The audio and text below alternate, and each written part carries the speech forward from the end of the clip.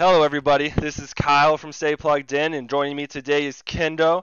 He's a caster, does a lot of high tier work with Rocket League, and has a lot of production management work as well in the Rocket League scene. Today, we're going to be talking about in the field of opportunities going beyond just playing in esports. There's a gajillion opportunities that you've seen in our other podcasts, and today we're looking at the casting and production side of things. So, without further ado, Kendo, go ahead and introduce yourself. Tell us about yourself, where you started playing in esports, what games got your interest captivated, and how it took you all the way to being a great caster in the Rocket League scene. To be honest, for me, it was more grassroots effort. But I'm Ken Carmen.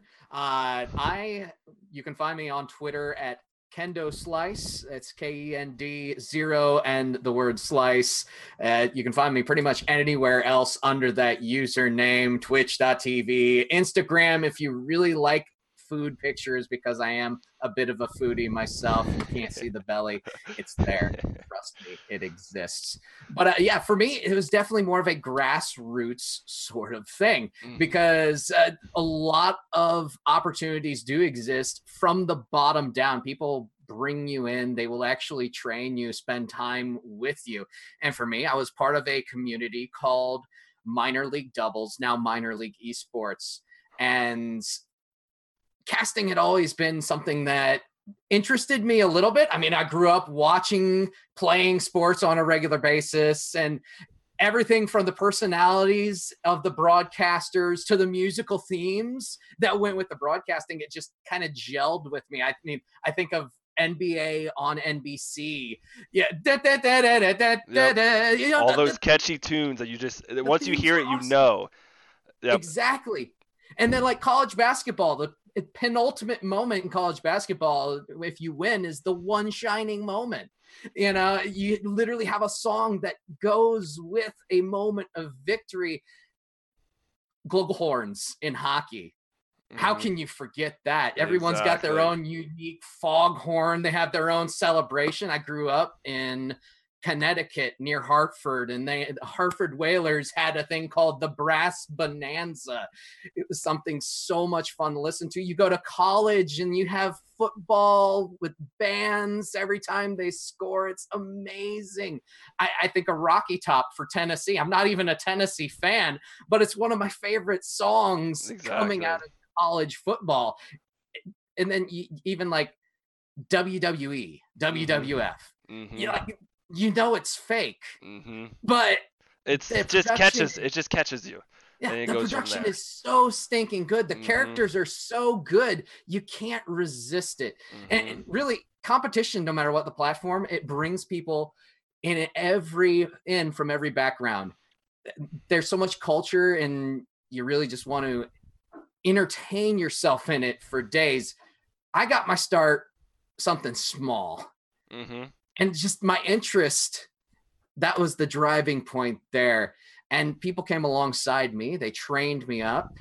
As I got more and more comfortable, I had opportunities outside of my starting point. And that's where things really started flying, because there was a lot of people that I had the opportunity to cast with that are major facets now in the Rocket League community.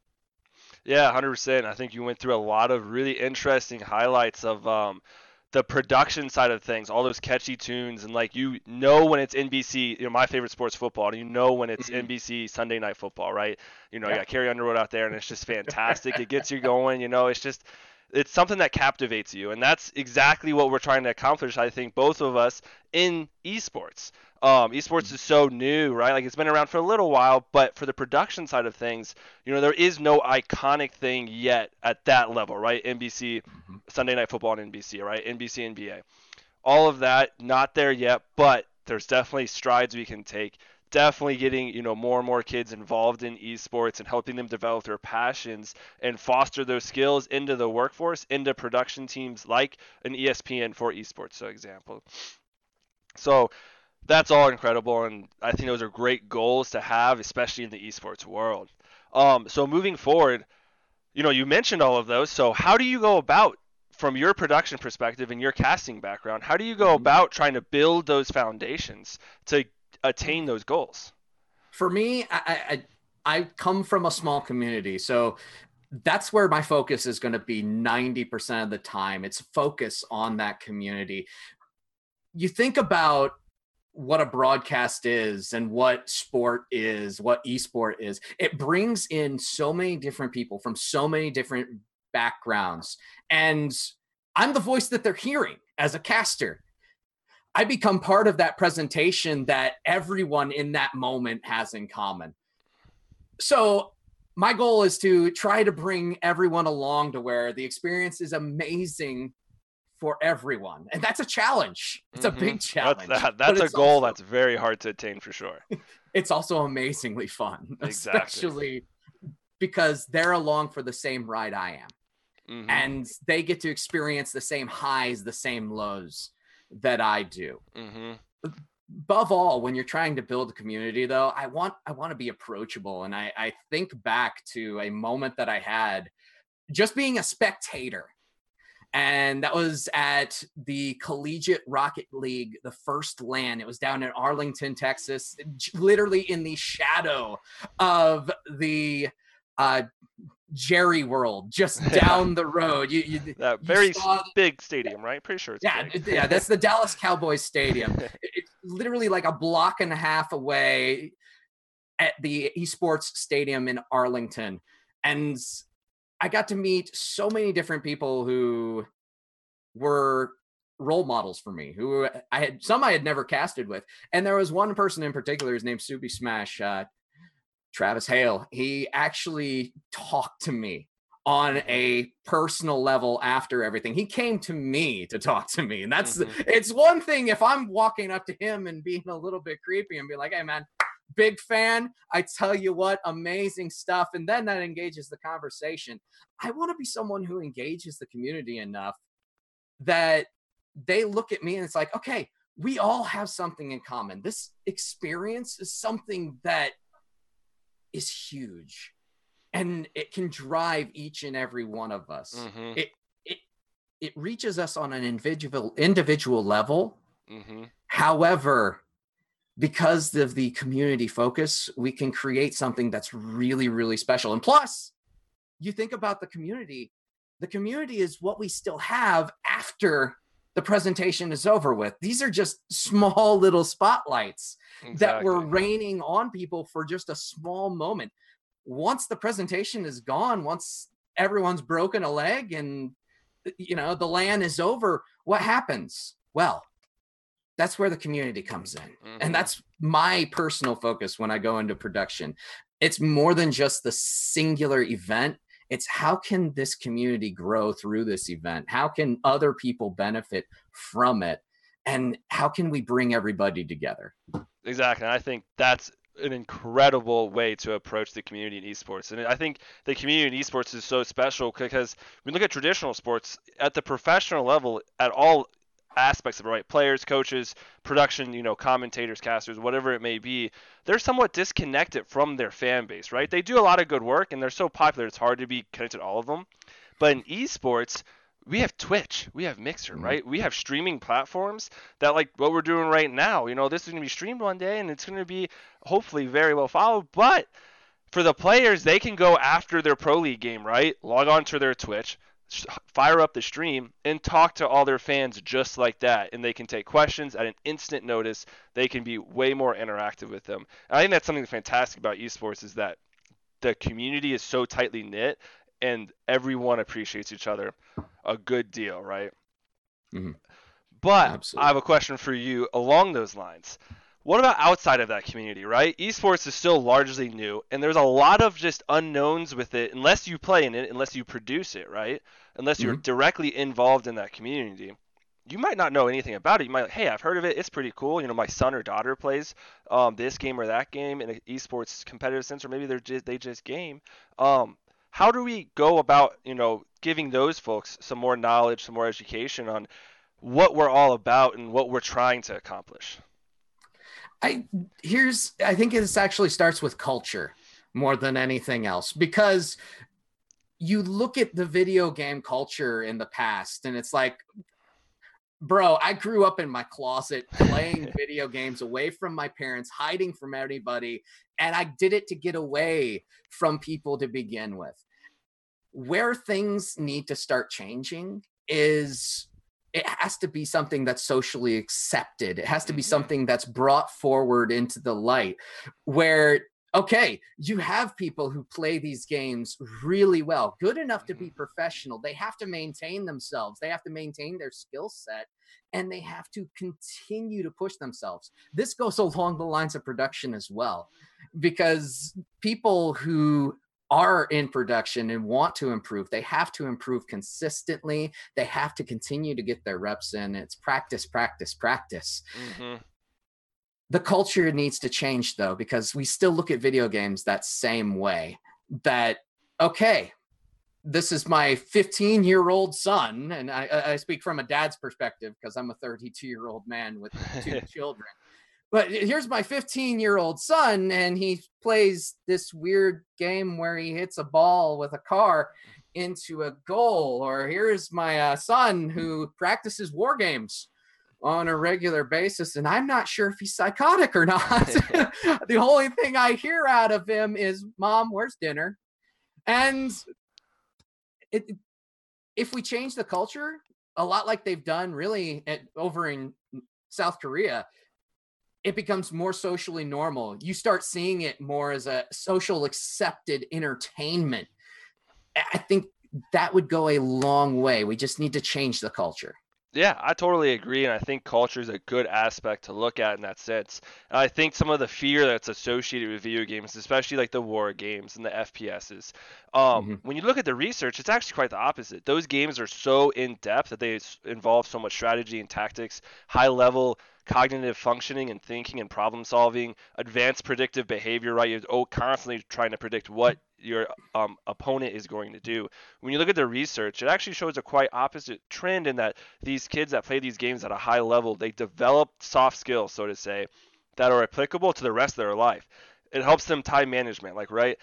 We had another guest in the show, Mike Aguilar, that said, where else in the entire world do you see, and you're talking about World of Warcraft raids, you see 40 people across states, countries, time zones, different hemispheres, like so far spread apart. Where do you see them in real time communing together in perfect tandem under high stress, accomplishing a common goal all together?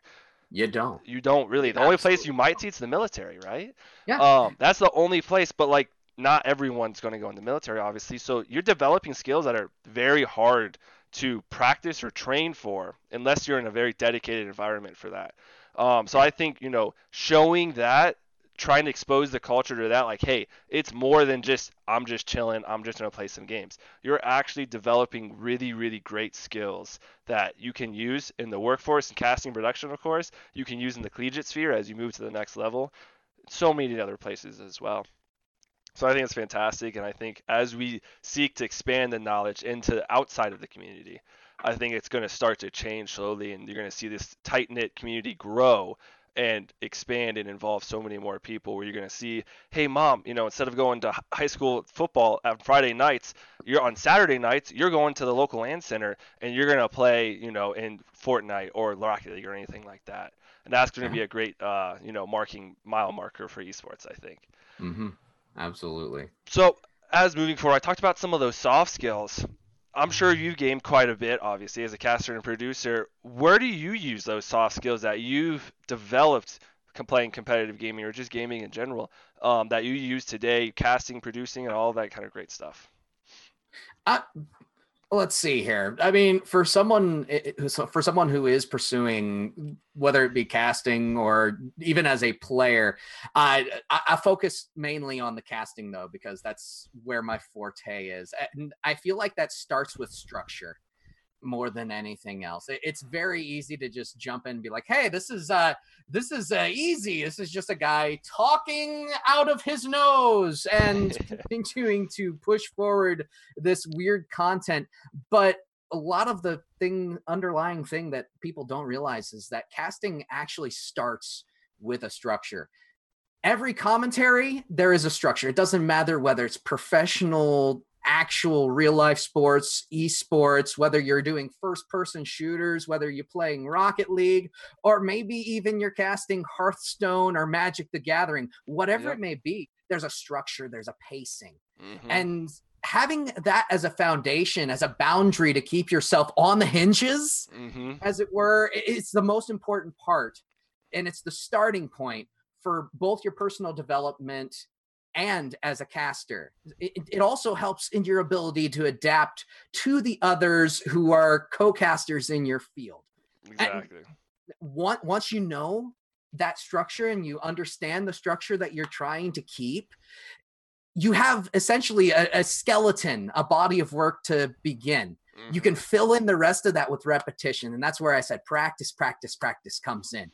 You find as many opportunities as you can possibly do to practice, whether that be casting, whether that be, and like it even just branching over into the competitive thought, like coming from a Rocket League background.